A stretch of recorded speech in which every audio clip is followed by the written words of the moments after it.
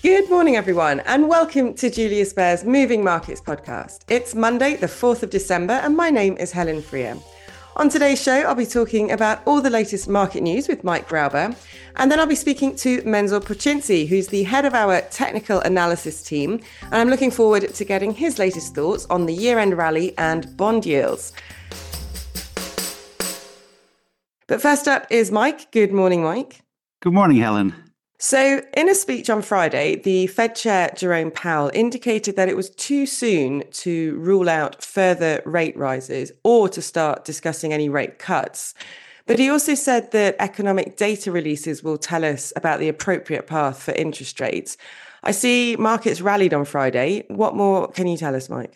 So the market took his comments as not really contradicting Federal Reserve member Christopher Waller, who said earlier last week that the US central bank should be ready to consider rate cuts if inflation continues to fall. And so yields on the policy-sensitive 2-year Treasury note fell as much as 14 basis points to 4.56% on Friday. This is a 5-month low.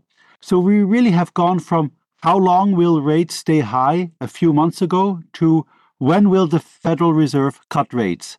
One place to look for the answer is in the federal funds futures market, and it shows a 2/3 chance that the Fed will start cutting rates as early as March 2024, and that's up from about 20% a week ago.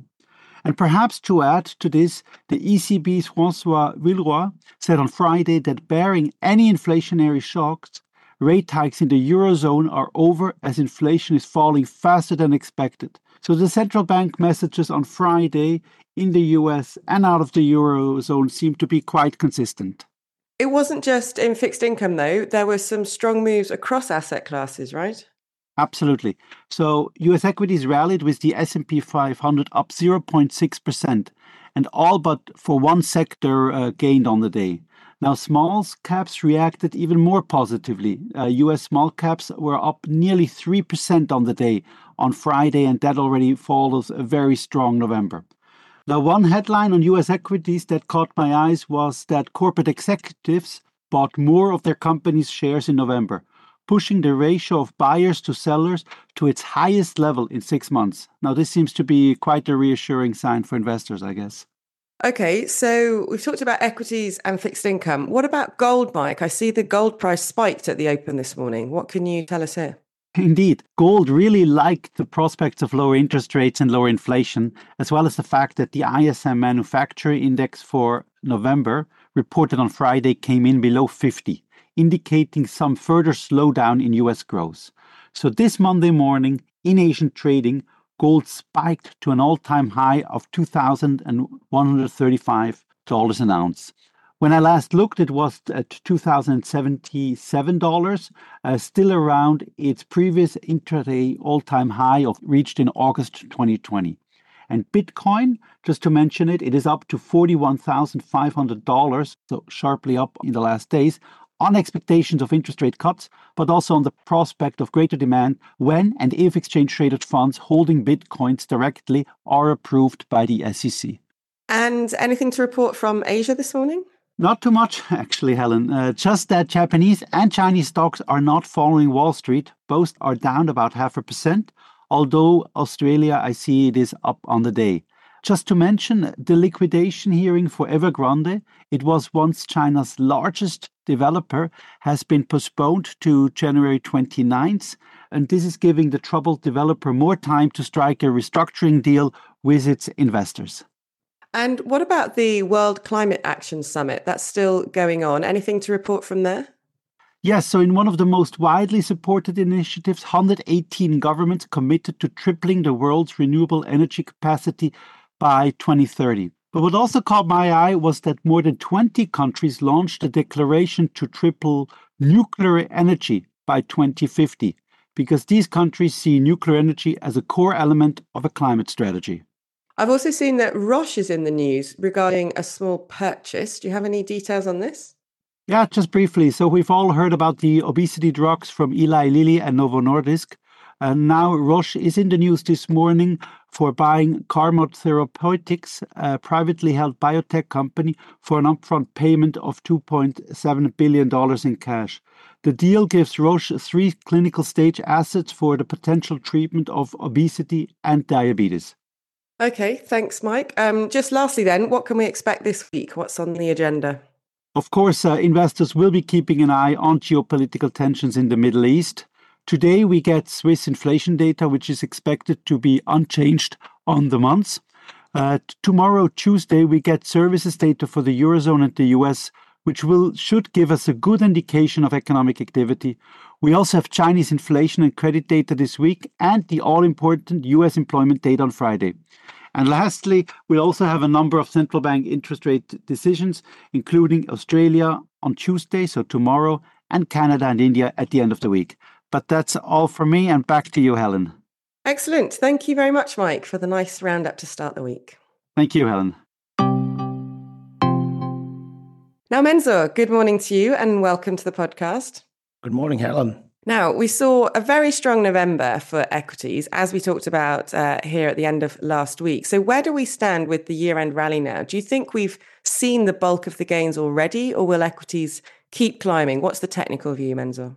Yes, very interesting question. So it's not only equities that have risen last month strongly. Bonds have risen as well. And for example, a balanced portfolio of 60% equities and 40% bonds has seen its third best gain in the past 30 years. So equities, bonds, a 60-40 portfolio, and high-yield bonds rose all more than 5% for the month.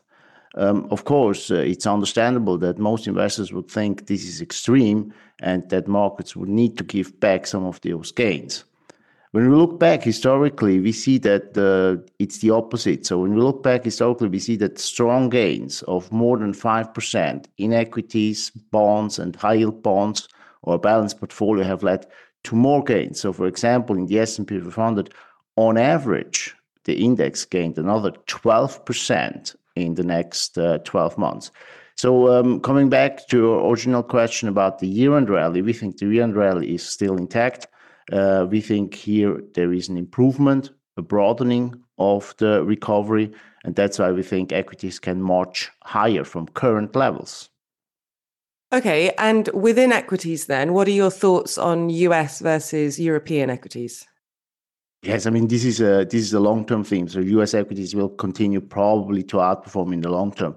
But until the year end, probably European equities will do as well, because the tide basically lifts usually all boats. So there, one should not make big bets if Europe or US both will advance further, in our view. Okay. In fixed income, there are more signs that yields have peaked, right? What are the charts telling us about yields now? Yes, I mean, yields have peaked. So we have, for a few weeks now, a negative rating on interest rates. We are of the opinion that the decline in interest rates can be a lot faster than assumed.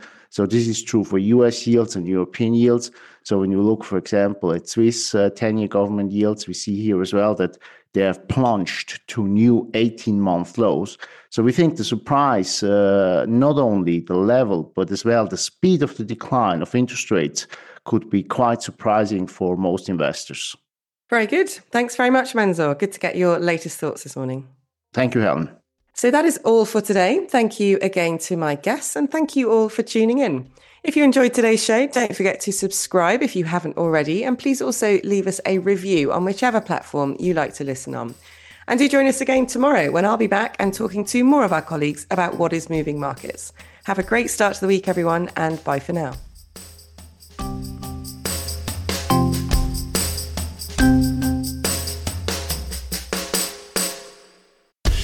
The information and opinions expressed in this podcast constitute marketing material and are not the result of independent financial or investment research. Please refer to www.juliusbaer.com/legal/podcasts for further other important legal information. Beyond Markets is a weekly podcast where Julius Baer experts and external speakers discuss some of the latest market developments. They share their key research and insights on today's ever-changing economic landscape and present practical advice. Search for Beyond Markets on your favourite podcast player.